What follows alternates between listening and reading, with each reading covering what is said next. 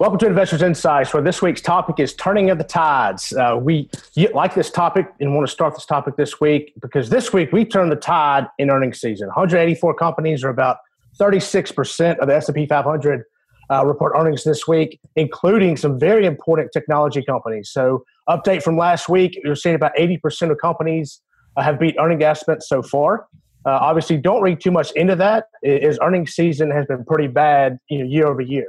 But the good news is S&P 500 is up about 1.5% since earnings season kicked off on July 14th. So it's been good to see that. Adam, last week you had a very timely educational video on GDP. We've got a big report coming out this week of second quarter GDP. I'd love for you to talk about that. Also talk about the technicals. Yeah, absolutely, Bobby. I appreciate it. Last week we talked about GDP coming out. Of course, that's the biggest report coming out this week, coming out on Thursday. Right before that, also Consumer Confidence Index. To your point, Bobby, we're going to see a lot with the consumer and earnings on the retail side. So GDP will be released. It's expected to drop around 30 to 35%. Now, that'll be a big decrease in number. In fact, that'll be one of the biggest decreases for a quarter since World War II. And what that kind of entails is April, May, and June. And that GDP number will represent kind of the economic health of our country. From a technical analysis standpoint, we look at what's called a resistance level and support level. So when I talk about support level, we look at the S&P 500. Of course, in the past, we've talked about that's 500 of some of the largest companies' stocks. And when we look at a support level, we're looking at 3,124 being the support, the next being 3,096. And what that means, if the S&P falls below this mark and keeps and continues that trend, we could see more of a bearish market. Now, on the other side, the resistance level is at 3,330 that we're looking at, the next level being 3,390. So if it goes above that, we're starting to look at more of a bullish level. We can't guarantee that, but these trends that we see and the continuation of these trends will give us a good indication of what we're looking at in the future. Yeah, and that's a great point, Adam. Indicators have been very important as we've seen the volatility really come back strong with the COVID disease. And so, Ashley, talk about the economic impact of parents having to stay home with the kids as we're about to hit the school season here. Talk about that.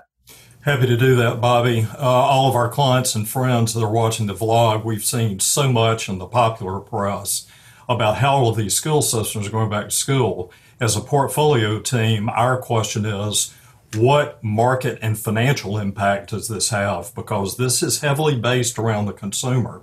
So there are two major factors we're looking at in this back to school season. The first factor, Bobby, is the direct expenditure, like we always have, of going back to school with supplies and equipment. That's really going to be much better this year, and we'll give you some numbers on that in a minute.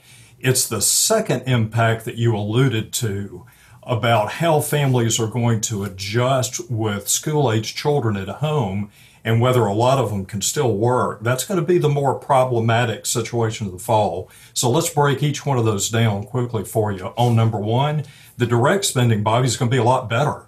Matter of fact, it was $80.7 billion this time last year.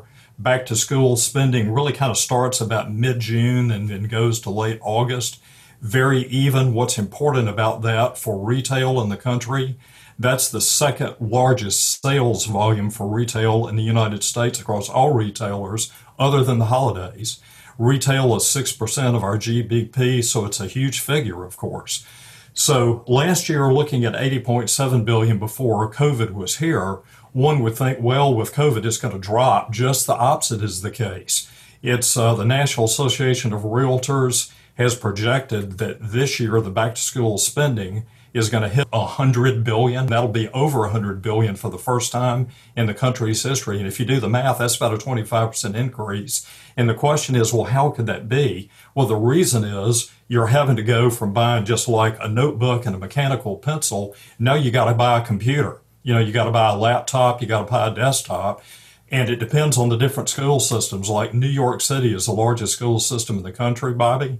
They're a hybrid. They're going to have some in school, some online. Los Angeles is another example. They're the second largest school system in the country. They're going to do all virtual. So what's going to happen is you're not going to have any classroom in Los Angeles, second largest school system. So that takes us to the second point. And what we want to share with our folks on the vlog here is that 50% of U.S. workers, 50% that have school-age children, and we're talking about elementary school, middle school, and high school, 50% can't work remotely. So as this is unfolding, you're going to have households with parents deciding who's staying home and doing the education and who's going back to work. So we think even though we're getting a good initial consumer pop on the spending of back to school because of the technology, it could really be sort of churny, if you will, into the fall as people decide what they're going to do. It's going to be a major consumer and therefore market impact, and we're watching it very carefully. Yeah, that's great information, Ashley. A lot going on this week. We didn't even talk about Congress talking about a second stimulus bill this week, so that has the potential to cause some more volatility there. So thank you for watching. If you have questions, please call us, email us. A lot going on. We want to keep you informed. But thanks for watching. Have a great week. Thanks.